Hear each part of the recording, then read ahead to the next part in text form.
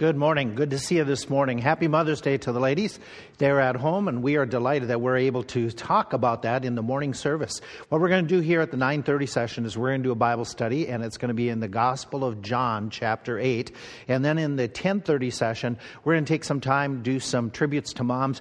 Thank you to the many of you who sent in pictures and comments about moms in your family. We were able to put together a collage, and hopefully that'll all gel together, and we'll show that to you in the morning service, along with a children's lesson that Pastor Tony will do, and then we'll have a study that we'll do, a brief one that'll be talking about as a tribute to our moms. Well, we want to get started in John chapter 8 in just a moment, but let me remind you that over the last couple of weeks we've had some technical difficulties. We have tried and researched on this end, and where the conclusion is we don't think it's on site. We think it's somewhere in between us and where it gets to YouTube, but we're still trying a few things this morning to take care of those things. It's ironic that it's happened now the last 2 weeks right at the same time, and so we're going to try to deal with that. But if there is a time this morning that we go offline, we are able to readdress that and get ourselves up and running, usually within a couple minutes. Don't tune us out. Hang in there, and you might have to hit refresh on your own computer and just reestablish your link as well. But hopefully we've been praying that it doesn't occur today, and we're able to get through the entire service, and we're hoping and praying it was just a fluke or we've got things corrected. But on that good note, let's get into a Bible study this morning. Hey, over the last few weeks I've had the opportunity to do a little bit more yard work. I've done more yard work in the last 3 weeks than I've ever done in my entire life. And so it's been unusual to be at home in the evenings throughout the week. And so one of the things I've been doing is working on my yard, and I noticed that I was having some problems with squirrels and a chipmunk that was getting under an area of my house where there is some wiring. So I did the research, thinking I got to catch these critters, and I don't want to, I want to do it in a humane way. And so I thought that what I wanted to do is get my hands on some type of a trap. So I did a lot of different research and found one. I didn't want to go too big, lest I end up like Pastor Binkley did a few years ago. Got a big trap, put it in his yard, ended up catching an albino skunk. And we have them in our region. Pastor Newton had said that he had seen some going through our yard here last year. And so I didn't want to get the skunk, so I got this size of a trap, just perfect. And it worked wonderful to catch that chipmunk and also a bothersome squirrel, just the right size. In John chapter 8, Jesus is teaching in the temple. And while he's teaching in the temple, he has some of his opponents, some of his enemies. They want to trap him, and they design a trap that's just the right size, they think, that they could corner Jesus. Let's set up the scene of John chapter 8 before we read it. The story is talking about what happens in the fall, and if we put it in a calendar setting, it is the fall before Jesus' death. So he's been ministering for about 3 years, and we're into about October. He will end up dying March, April, somewhere in there, the following 6 months. And so when Jesus is there at this Feast of the Tabernacles, he does what many of the teachers would do. As we mentioned in another study that'll be aired here in a few minutes, this afternoon anyway, at the temple, whenever they gathered in large numbers, the teachers would get on steps, get under porticos, and they would start Bible lessons. They would start classes, and they would do it to whoever was there. Well, Jesus has been a popular teacher. There are many people there for the Feast of the Tabernacles, and so being popular, he's going to have an audience wherever he goes. So during the feast, there at the temple proper, he is going to be teaching in that court of the women or some of those other courts, court of the Gentiles, where people will engage him.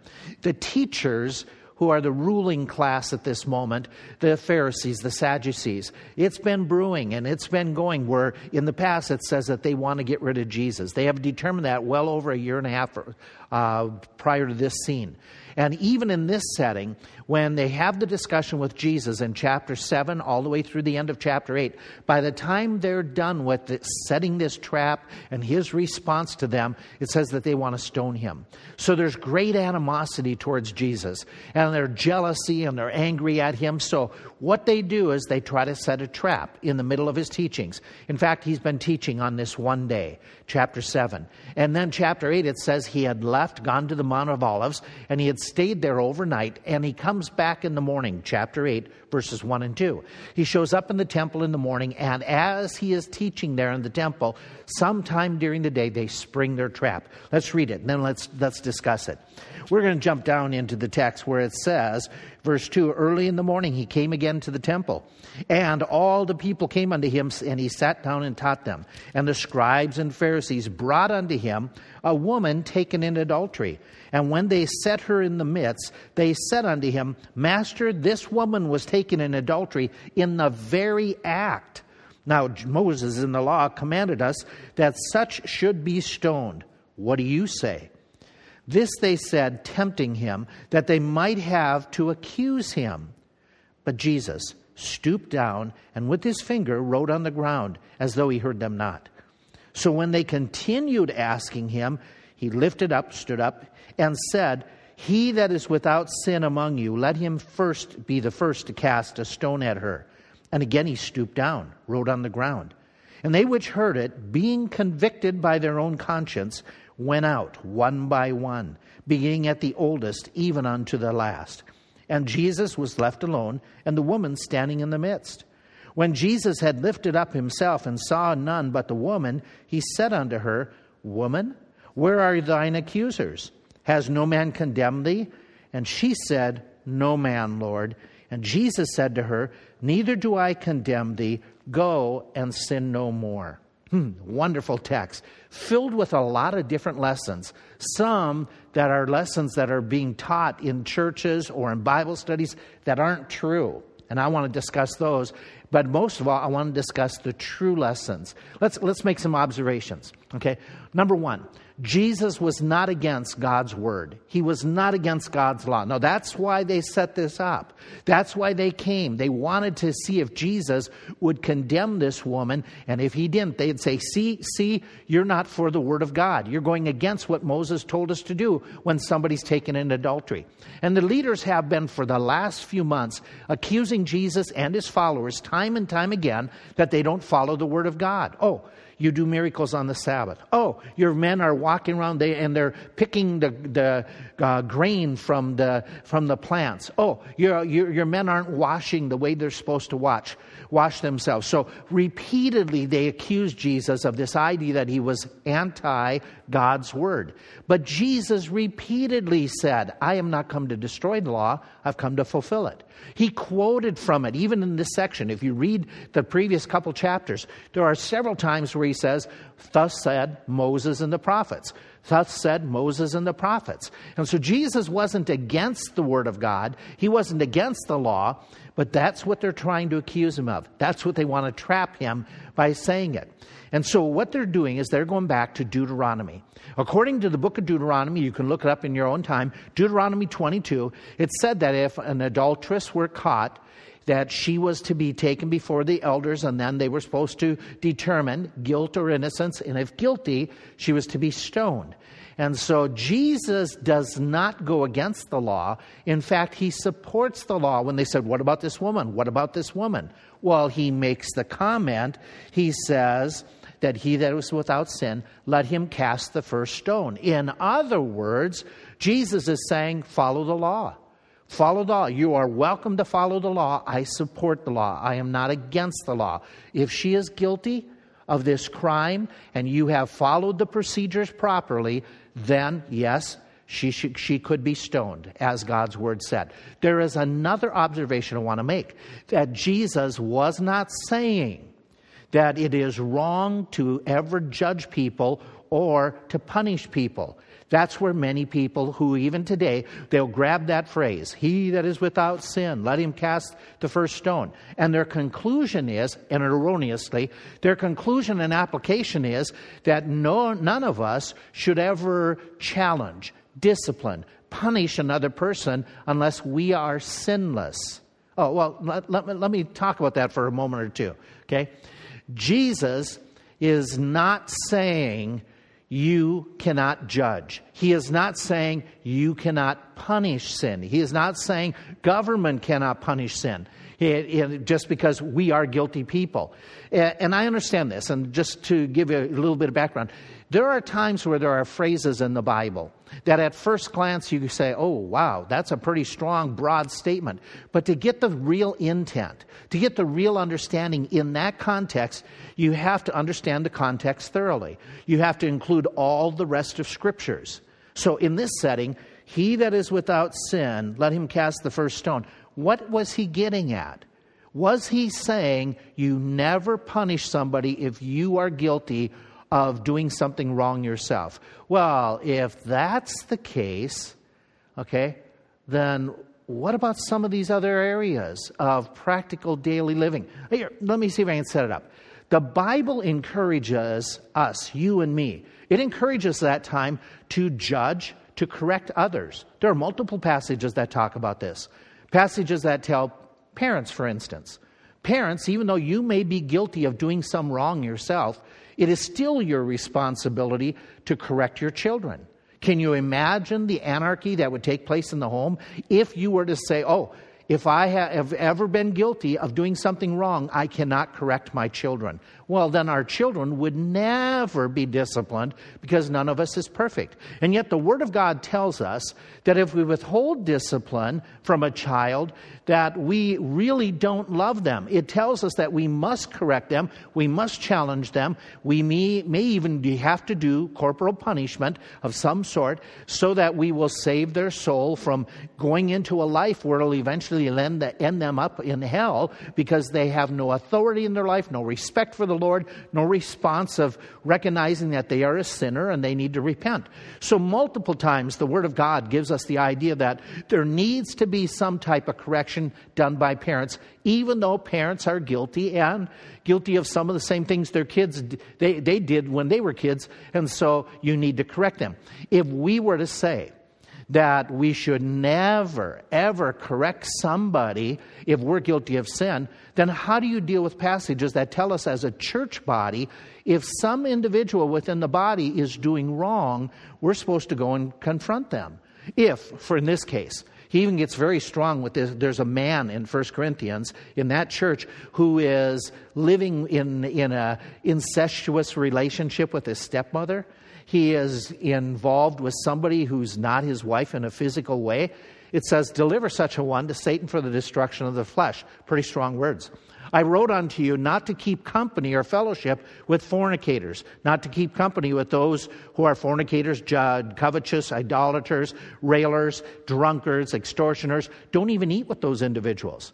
So he is commanding the church body to be able, other believers to make a judgment and then to take some type of response to that wrongdoing. In fact, he even added to that, he says, brethren, mark them that cause divisions and offenses contrary to the doctrine which you have heard, and avoid them.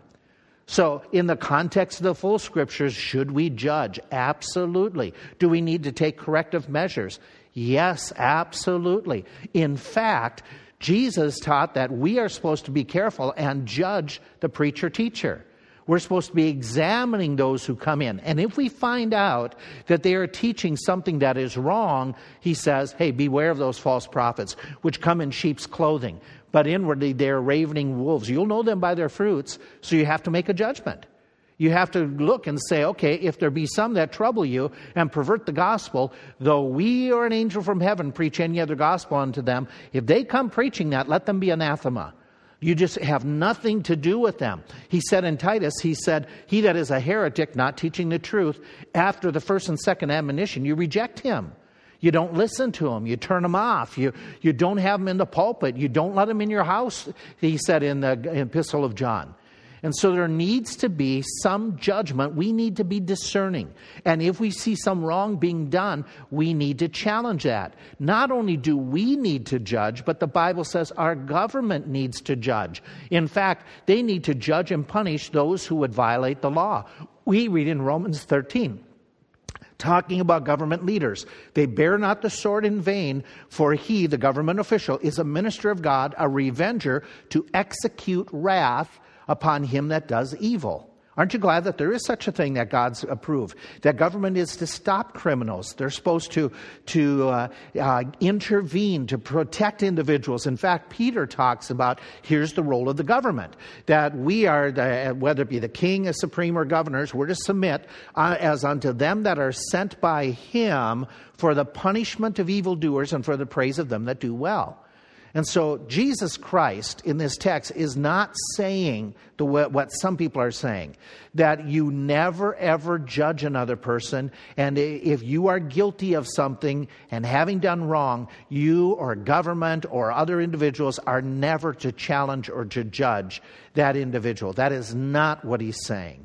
He is not saying parents don't correct, not saying churches shouldn't challenge and confront, not saying government cannot exercise government rule. He's not doing that at all. What Jesus is talking about in this text, he that is without sin among you, let him first cast a stone at her. He's talking about hypocritical judgment. The same thing he talked about on the Sermon on the Mount, where he says, judge not lest you be judged. And then he went on to say that if you have a splinter in your eye and you're looking for logs in others, you're wrong. That's what he's talking about here. Same type of thing. You men are making hypocritical judgment. Let me show you what I mean by that. These men were absolutely, just totally in wrong the way they were approaching it. According to Deuteronomy 22, both the man and the woman who were caught in adultery were to be brought before the civil authorities and they were to be punished. They made it very clear in this text. The woman is caught in the act. There was somebody with her. There was a man involved. How come he's not being brought? Was he part of the trap? Did the Pharisees and Sadducees set up somebody so that they promised that man that if he could get involved with some woman, they would take her, but he would get away? Was he somebody that they knew and they liked, and therefore they were punishing this woman, but not the man who was a friend? We don't know who the man was or what happened to him. But we do know that the religious leaders were hypocritical in their response and in this trap by bringing the woman and not the man. We also know this. They were hypocritical in the fact that they were all of a sudden bringing this person to Jesus. The Bible clearly said in all the writings and the explanations of the law and the system that we talked about, even when we talked about the trials of Jesus a few weeks ago, they were to go to the Sanhedrin. They were to go to the local officials. And they were to have this case presented, and then there was to be examination that would be done to see if she's guilty. These guys weren't doing this. They weren't following the law as per the law that they claimed Jesus was breaking. In fact, Jesus made it clear already. In Luke chapter 12, the brother comes up to Jesus and says, hey, I want you to force my brother to give me the inheritance. And Jesus responds, I am not a judge, a civic leader at this point. Now, he will be king, he will be the ruler later on when he comes a second time. But at this time in his ministry, he was not a civil magistrate. He had never been elected to the post, never been appointed to the post. He was a religious leader. He was presenting himself as the spiritual leader, the king of the nation. And he, at the same time, he wasn't saying, okay, I'm taking over the authority of the Romans. I'm taking over for the Sanhedrin. These fellows knew better. Their law that they upheld said that they were not supposed to be taking this woman to anybody, to a mob, to a crowd. They were to be taking her to the civic leaders. They weren't doing it. They weren't doing it. In fact, they want a death sentence carried out. Let's stone her. Let's get rid of her. Right now, let's do it. But they know in 6 months from now, they're going to say, we have no right to take Jesus' life. Pilate, you have to order the execution. So everything that they're doing is hypocritical. This is not a situation where they're doing things proper and procedurally right. In fact, what this is a lynch mob. This is a lynch mob that is trying not only to hurt the woman, but they're after Jesus. They're trying to destroy Jesus. They are individuals who are wanting to find some way to accuse Jesus of doing wrong while they are doing wrong in the accusations. They're hypocrites. And so Jesus in this passage is not saying it's wrong to judge. He is saying it's wrong to judge hypocritically, which these men were doing. Let me make another thought here. Okay, it is so common that religious hypocrites of all ages, back then and even today, religious hypocrites seem to follow this same pattern. Let me point out what I mean. They're highly critical of others while they ignore their own faults. You and I don't want to be there. We don't want to be highly critical of others while we ignore our own faults. By the way, religious hypocrites typically get really excited about those types of acts of immorality. the homosexuality, the adultery, the immorality that is seen publicly, and they can rail, and they are wrong. And we should rail against it. But we should not be railing against those types of things while we ourselves, we coddle pride, anger, division between us, prejudice, jealousies. You see, religious hypocrites are usually loud in their moral stance while they are very quiet about their own personal offenses against Christ. Religious leaders, they often handle offenses in the public, religious hypocrites, often handle the offenses in the public arena, not in private. They're loud, they're boisterous in making accusations. When the Bible says that if you have a problem with somebody, go to them individually.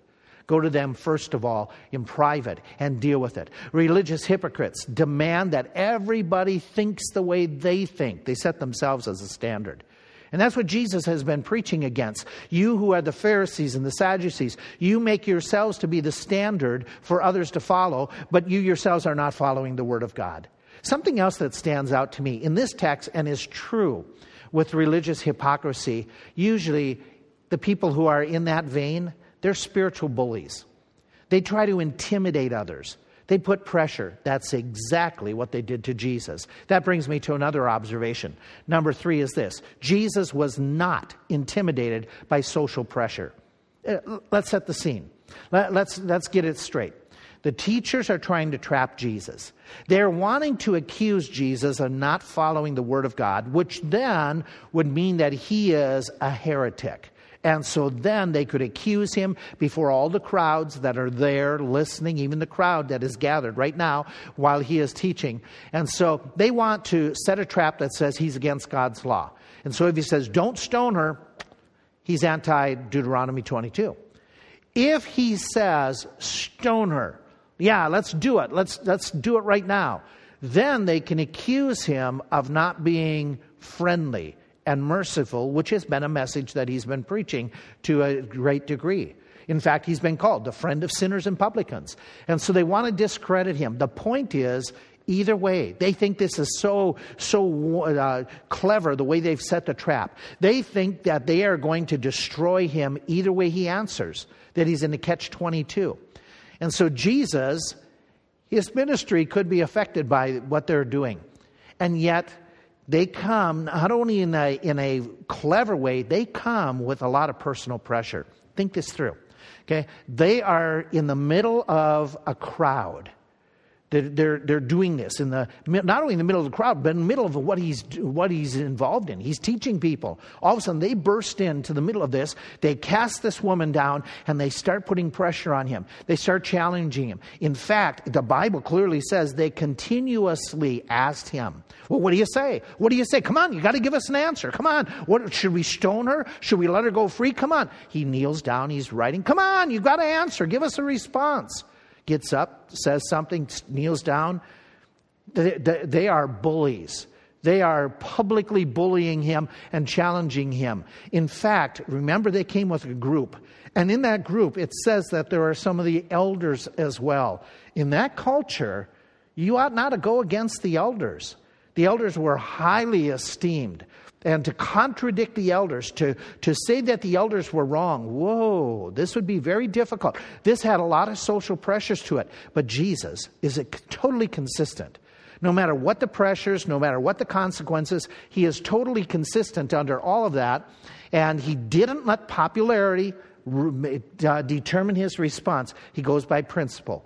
And the principle that he goes by, the way he handles it, is just the same thing, the same way that he's been handling things all along. He holds to the same basic truths that he's been preaching from the beginning of his ministry. He says God's word is always true. He supports that. God condemns all sin. He's been teaching that. He's been challenging that. He's been telling people to repent of their sin. But he also says that there is forgiveness for those who repent. That has been his message ever since. Well, in fact, prior to him, John the Baptist gave this message. Jesus comes and gives this message. And they clearly teach it time and time again, where there is repentance, there is forgiveness. And that there is forgiveness for any sin, and any sin is worthy of condemnation because God's word is true. And so Jesus does not kowtow to pressure that comes upon him. He's not afraid of the crowds. He's not afraid of the religious leaders. He maintains the principles of God's word. There's another observation. Jesus was not soft on sin. Please do not conclude. Do not let somebody tell you that in this text, Jesus ignores sin. He is so merciful. He is so gracious. He doesn't challenge in any way, shape, or form. That is not true. Jesus is not soft on sin in this passage. In fact, look at the text real clearly. Jesus makes it clear to the woman that she had done wrong. To the crowd, he makes the comment, she could be stoned. Now, those of you who aren't hypocritical, and that was the leaders, their hypocrisy disqualified them from making the accusations. But she was still guilty. And he says that she could be stoned. Yes, that's true. She has sinned. And he makes the comment to her, go and sin no more. He's not soft on what she did. He's not saying it's in private, it's excusable. He's not giving her some reason to just walk away and say, oh, well, I can keep on going my merry way. He tells her, what you have done is worthy of death. What you have done is sin. He calls sin the same way as God the Father. And he tells her, you need to stop this. You don't continue this way. What the Father called sin, the Son called sin. He is not soft on it. He is not ignoring it. He is not excusing it in any way, shape, or form. Jesus Christ sees it and he condemns sin. By the way, not only in that woman's life, but in our lives. Jesus doesn't ignore it. Jesus doesn't all of a sudden just say, oh, well, that's okay. It's no problem. Not at all.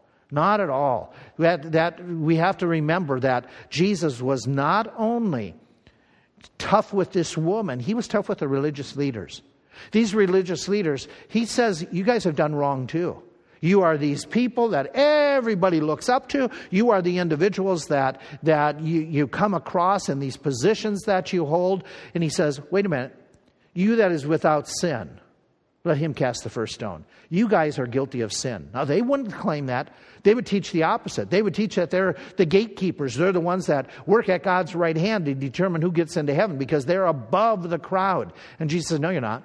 You have sin in your life. He is not excusing their sin because of their religious standing, their religious attire. He is not excusing their sin because they had zeal to carry out one aspect of the law. He doesn't do that. He condemns what they have done. He condemns what the woman has done. Jesus is not soft on sin. In fact, this is the big question. When Jesus knelt down and wrote in the sand, and then he did it twice, and it says, when they heard this, they being convicted in their conscience. Many different Bible scholars, they try to figure out, what did he write? Did he start writing down names of people that they have offended or collaborated with? Did he write down their sins?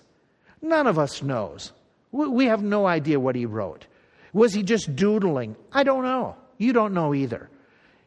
We do know this much, that what he said really got a hold of some of their hearts, and they realized, wait a minute, we are guilty. We have violated the law by bringing this woman this way. We have not brought the man. We are guilty of our own pride and anger. And Jesus has just brought conviction to their heart because of their guilt. The woman has conviction in her heart as well. Why? Because Jesus is not soft on sin. Jesus challenges, and he does it in your and my life via the Holy Spirit, week in and week out, and thank God he does. Let's make this other observation. Jesus was merciful. Okay, when it wasn't even deserved. Now, we know where we're going with that. He turns to the woman. He says, woman, where are your accusers? Has no man condemned thee? And she says, no man. They're all gone. They're out of here. No man, Lord. And he said, neither do I condemn thee. Let's keep this in mind. That when Jesus says, I do not condemn you. In other words, I'm forgiving you. This cost Jesus a lot. When I say he's soft on sin, some people will say, yeah, but she wasn't punished. But somebody was. Jesus Christ was punished for her sin. That's why he was able to say, I don't condemn you. I'm going to take your condemnation upon myself. It's a great story of grace. A wonderful story that brings you and me to this most powerful principle. No matter what you've done, Christ offers you and me forgiveness. Name the sin. Name the sin in your own life. Anger, jealousy, pride, lust, thievery, adultery. Name the sin. Embezzlement, destruction of another person's life and reputation. Name it, and Christ offers forgiveness. If we will confess, he is faithful and just to forgive us our sins. And that we are living in an age and a period of time that we are still living in what we call the age of grace. But I remind you that just like food items, they have an expiration date. There's going to be an expiration date to this forgiveness. Jesus Christ will someday come back as judge, as civil authority. And he says when he comes back, he will then judge the living and the dead.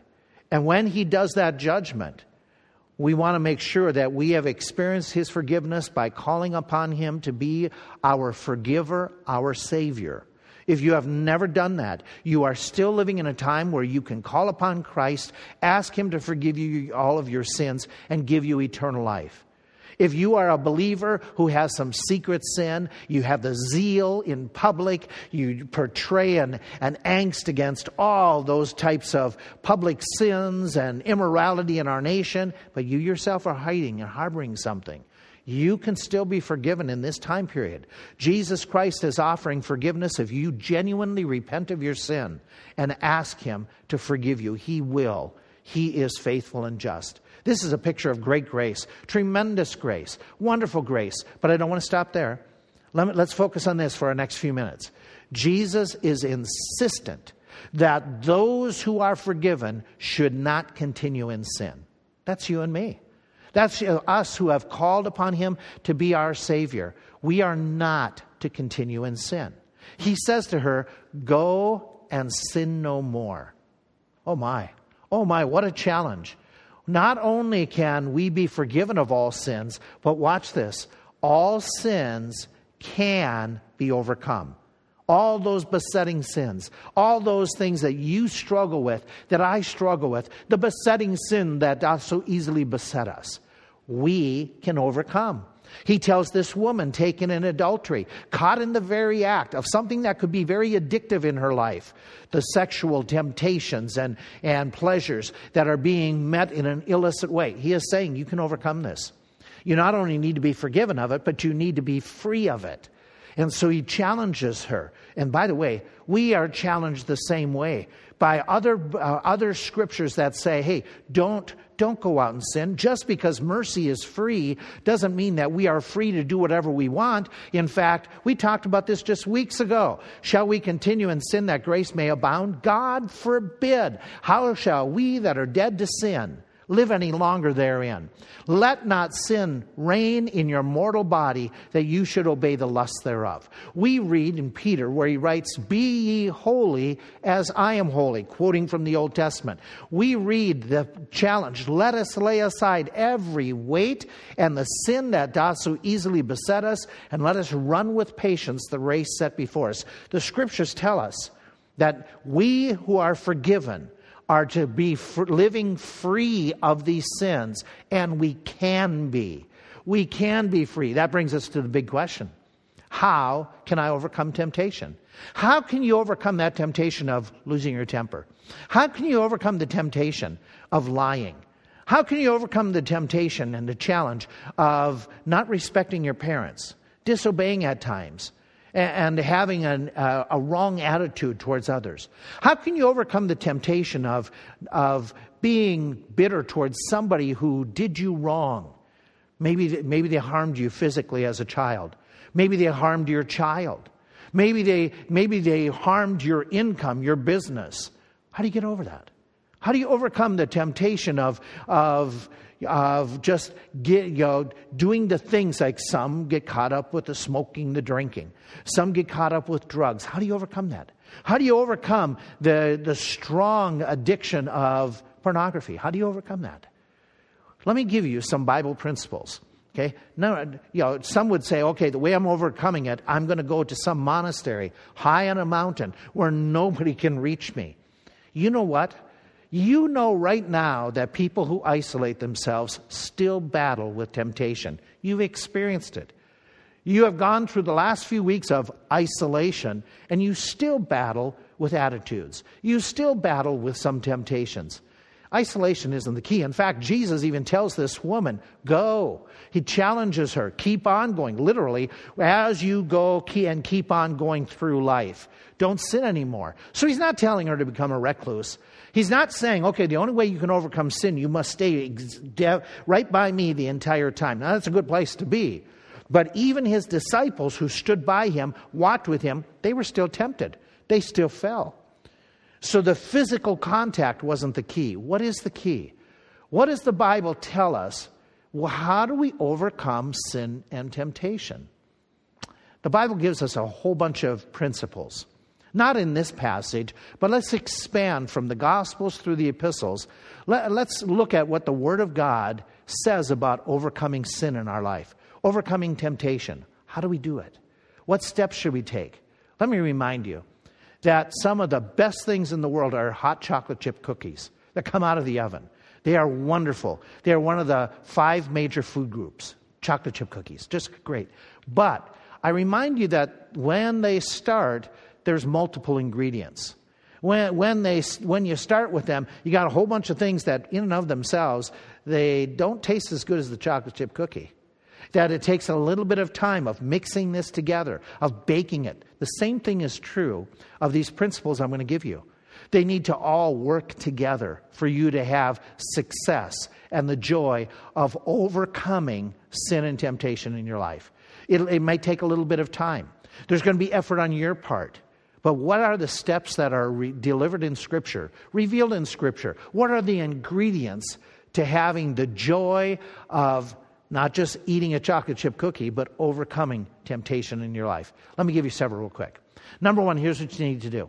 You need to remind yourself, tell yourself, reflect upon this truth, that victory is possible through Jesus Christ. Not in yourself, not because you come to this church, but it is possible through your Lord Jesus Christ. We have many passages, scriptures, talk about He being a merciful and faithful high priest in all things pertaining to God. For in that He Himself has suffered being tempted, He is able to run to the rescue, to run to the assistance, that succor, them that are tempted.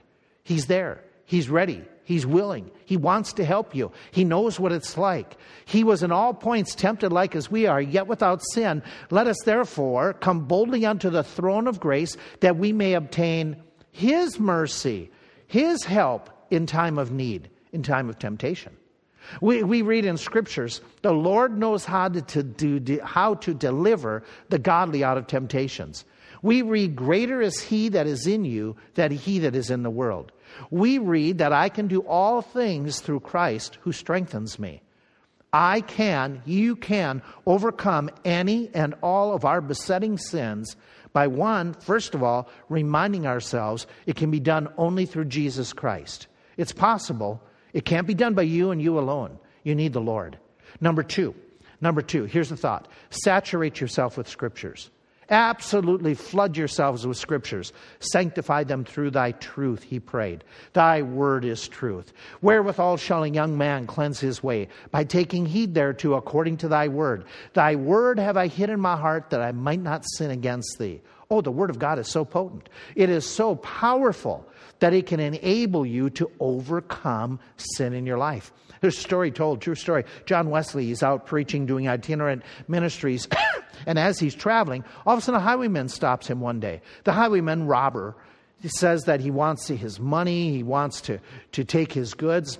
Well, the robber soon found out that Wesley didn't have but just little money, and the bulk of what he had with him was gospel literature. The man in disappointment started walking away, and Wesley called out to him. He said, my friend, Someday you're going to want to know this, that all sins can be covered by the blood of Jesus Christ. Remember, the blood of Jesus Christ cleanses us from all sins. You need to remember that. Years go by. John Wesley is preaching in a town, and a man comes up and says, "Do you remember me?"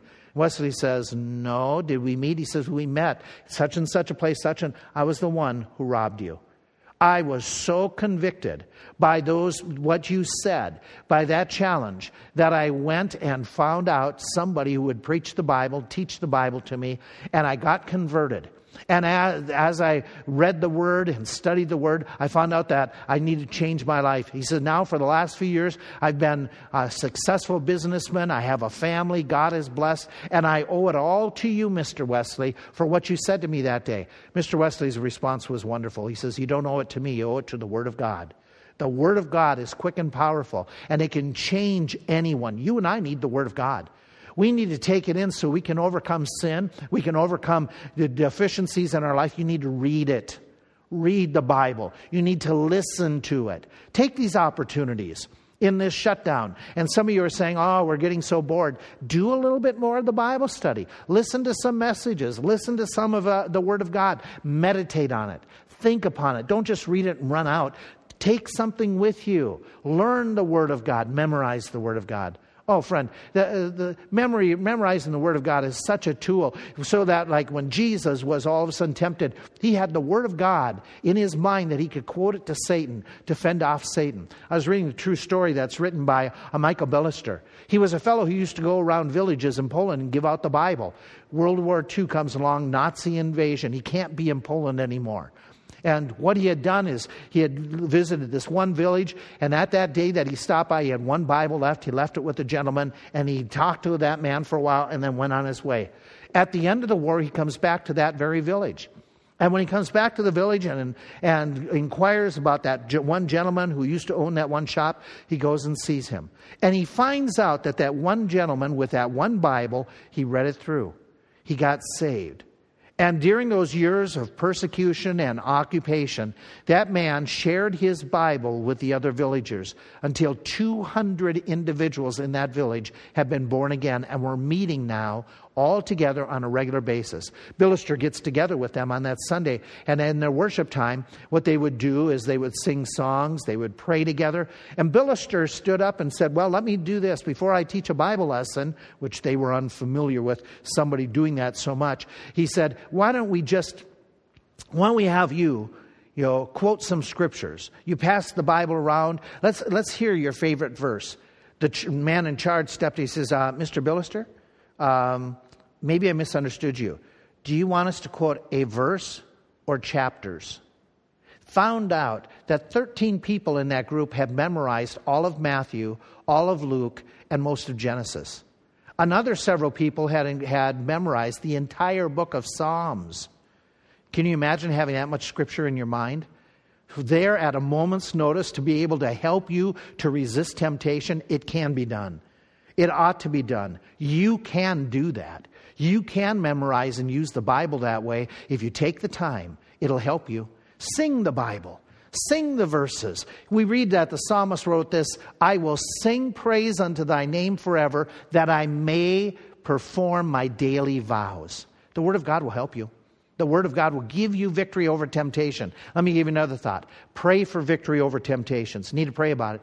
You need to pray and do what Jesus did for Simon. He prayed that Satan would not have the ongoing victory. Pray, Jesus said, that you enter not into temptation. The Lord's Prayer included, "Lead us not into temptation, but deliver us from evil." Pray about your besetting difficulties. Pray that God would help you with that temper, with that attitude. Watch out for those vulnerable moments.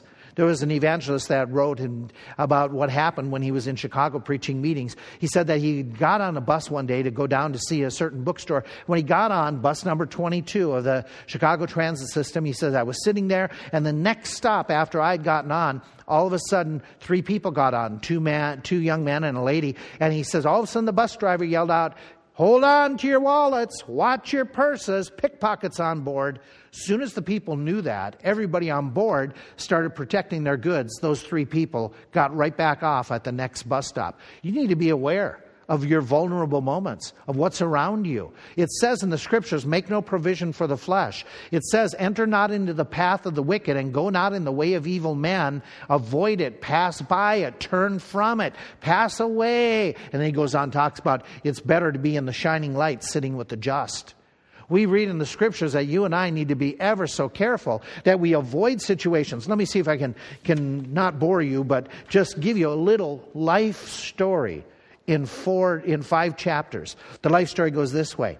Chapter 1. I walk down the street. There is a deep hole in the sidewalk. I fall in. I am lost. I am helpless. It isn't my fault. It takes forever to find a way out. Chapter 2. I walk down the same street. There is a deep hole in the sidewalk. I pretend I don't see it. I've fallen again. I can't believe I'm in the same place. Is it really my fault? It still takes a long time to get out. Chapter 3. I walk down the same street. There is still a deep hole in the sidewalk. I see it is there. I still fall in. It's a habit. My eyes are open. I know where I am. It's my fault. I get out immediately. Chapter 4. I walk down the same street. There is a deep hole in the sidewalk. I walk around it. Chapter 5. I walk down another street. That's the way we need to be. Find a different street and walk down it. Get away from those vulnerable moments. That goes along with it, this number 5.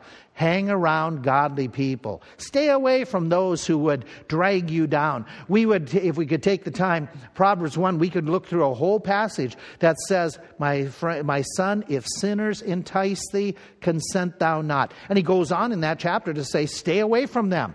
Blessed is the man, the psalmist writes, that walks not in the counsel of the ungodly, nor stands in the way of sinners, nor sits in the seat of the scornful. We read, let us provoke one another to love, to good works, not forsaking these opportunities, but exhorting one another. We need good companions. We need good friends. We need individuals to hang around with that will encourage us to do what's right. So I ask you this question. Hey, listen, you got a problem with drinking, with drugs? Don't get around the people who are drinking or doing drugs. Got a problem with cussing? Avoid those people who are cussing. You got a problem with lust? Then avoid those temptations, the films, the computers, the sites. Put your computer out in the open where you're held accountable. You have a problem with buying too much, going to the store and using the credit way too much? Well, then limit your time shopping. Stay clear of those people who want to compete and talk about all these purchases. You got a problem with gossip? It's not going to be a problem if you stay away from people who don't like gossip. You just avoid those folk. You got a problem with anger? Avoid violent films. Avoid those games that tend to be violent. You have a problem with getting all upset and anxieties. Stop watching the news that is so negative. If that upsets you, then get your news a different way. Get it without all those reports. You got a marriage conflict going? Well, don't listen to the bad advisors to say, get rid of her or get rid of him. Follow godly counsel. Get around people that will encourage you. Got a bad attitude towards your parents? Don't hang around those others that have the same type of bad attitude. Get around some people who will challenge you and confront you and will help you to overcome that. Number 6, fill your life with times of godly activity. Do you remember the Ephesians 4 passage? Put off, put on. Put off those things that you didn't learn of Jesus Christ. Put on that which is godly. You have a problem with stealing? Put it off and put on charitable. Got a problem with anger? He says, put off the temper and put on sweet speech. And goes through a whole series of putting off and putting on. O man of God, flee those things. Follow after. Fill your time with doing righteous, godly, faith, love, patience, meekness. To put off those things by filling in your time with godly activities. Now, so far, let me take note as we wrap up. I want you to notice this observation. So far, everything that we've talked about is all these passages, all these principles from Scripture, they are preventive measures. They are things you do before the temptation comes. And so the Word of God says that you better be ready. You need to be able to resist. Prepare. Now, what do you do when the temptation actually hits you in the face? Here's what you need to do. When tempted, run. Run. Get away from it. Flee the youthful lust. Get away from it. Don't just stand there and think about it. Move physically. Move spiritually. Move like the hero of Joseph in old when he was tempted by Potiphar's wife. You run out of the room. You stay away. And number 2, or number 8, literally in this, is resist. Say no. Just be absolutely convinced. No, no, no, no. Any of you ever go to these timeshare presentations? Oh, yeah, they'll give you a night or two at a hotel, and they'll just take a few minutes to do a timeshare presentation. It takes up half the day. And when you sit there and they present their timeshare, those salespeople are really good at what they do. They will continue and continue and continue to make an offer, another offer, a better offer. It's amazing how they can all of a sudden say, this is the best deal I can give you at $10,000. And by the time that they sweeten the offer, it's down to $2,000. I don't know the figures. But it's amazing how much that they can drop those prices. And they are so luring. You just got to say no. You got to say no to those salesmen that just keep on. If you don't want it, you've got to really be convinced before you walk in. I'm saying no, and stick to it. Otherwise, you're going to end up with this timeshare program that later on you may not want. Listen, friend, when temptation comes, say no to it. What 2 lessons do we walk away with from this right now? You can be forgiven of any and all sins in your life. You and I are living in the time of grace. We can still be forgiven if we repent. And number 2 principle, you can overcome any and all sins in your life. You can say no. You can be holy as He is holy. You can live like the Lord said, go and sin no more. Thanks for listening. We're going to do another Bible study in just a few moments. Father, help us to be pure. Help us to be holy. We pray in the name of Jesus Christ. Amen.